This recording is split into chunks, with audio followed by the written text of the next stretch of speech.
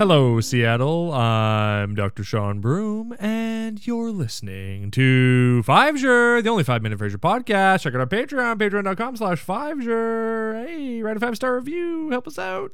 Season 2, episode 23, The Innkeepers. Ooh, in this episode, you'll never guess what the Bozo brothers invest into. We start off with Gil from the food show. He's describing a restaurant where he says the cuisine is only momentarily better than hunger. Which, great quote. But then he also lays it on the line that after 53 years, Orsini's is closing its doors. Oh no, Frasier looks so sad. It turns out the owner wants to sell the restaurant, and that's a real bummer. That place, they love that place apparently.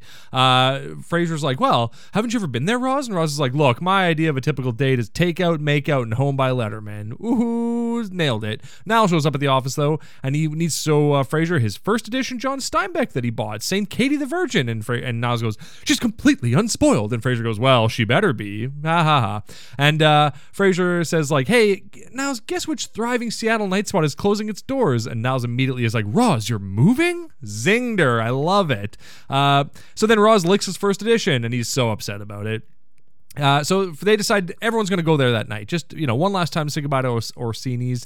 And so Frasier's like, hey, is Maris coming? Is Maris going to come tonight? And Niles like, no. Last time she was there, she was sexually assaulted by a soccer team. Ha ha ha. Everyone laughs. That's fine. We cut to Orsini's. It's this sad, shitty, rundown dump. It's so sad. This guy named Otto works there as a waiter. He was an amazing waiter who never writes stuff down. And he's just like now an old man who's just super old. Daphne is charmed by Orsini's, though she likes it. And so the Bozo brothers dream up the idea of buying Orsini's, and they should definitely do it. And Martin is trying to talk him out of it, though, but each thing he says makes them more excited. He's like, yeah, it's more than just like, mingling with your friends and wearing nice suits and turning your enemies away at the door. And I was like, I hadn't even thought of that yet, so that's great. And so they're trying to dream, they're thinking about ideas, and Martin just lays out all the reasons why they shouldn't do it, and I was like, but I'm trying to think of a name for it, just completely ignoring him. And Frasier goes, I've got an idea for a name. I was thinking about it while Dad was talking, which is pretty funny. He's thinking about the name. Great. So they decide to name it some French name that I'm not even going to attempt, but translated, it means the Happy Brothers, which is very sweet. It's a very nice name. The way Niles describes it, he's like, it's homey enough that it's nice and welcoming, but hard enough to say to keep away the riffraff. So that's nice. We cut to an unannounced time later, and they own friggin' the Happy Brothers. They're loving it. They're wearing tuxedos. They got a swinging restaurant. It's opening night. They're having a great time. Niles is adding booze to the Cherries Jubilee, which, don't mess with that stuff, you guys idiots. And then so Frasier's talking to Martin. He's like, look, the chef can do things with eels you wouldn't believe. And Martin's like, yeah, I arrested a guy for that once. Ha ha ha.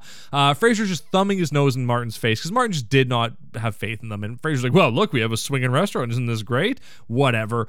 Bulldog shows up with a prostitute. That's wild. And Niles is like, well, I don't think we have a table for you. And he's like, come on, Miles, here's $100. And Miles is like, well, there's a seat in our grotto, which is the dumpy little table, small little table over by the washroom. Ha ha, gotcha, Bulldog. So both Niles and Frasier are adding booze to the Cherries Jubilee. The whole time they just keep adding booze. They keep telling the chef to do different things with the souffle. Niles is like, one big container. Frasier's like, all the small ramekins that we already agreed upon, blah, blah, blah. Going back and forth. They're adding booze and booze and booze to this Cherries Jubilee. The wheels are starting to come off. Niles is being rude to the staff. They're arguing with, Niles and Frasier are arguing in front of the head chef, and he just storms off. So now they're like, oh, and then Niles mentions that the head of the immigration bureau is there, and all the kitchen staff run off. Ha ha.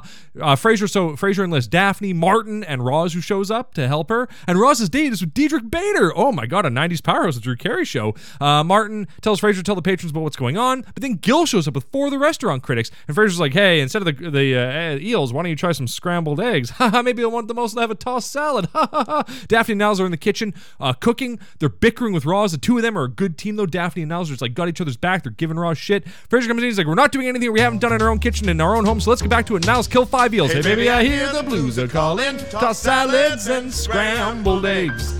Oh my. And maybe I seem a bit confused. Yeah, maybe, but I got you pegged. But I don't know what to do with those tossed salads and scrambled eggs. They call it again. So everything goes to hell. Daphne and Niles, whatever. A lot of stuff happens. My wife yelled, and now I totally don't know what I'm saying anymore. So I guess that's the end of the episode. Thanks, wife.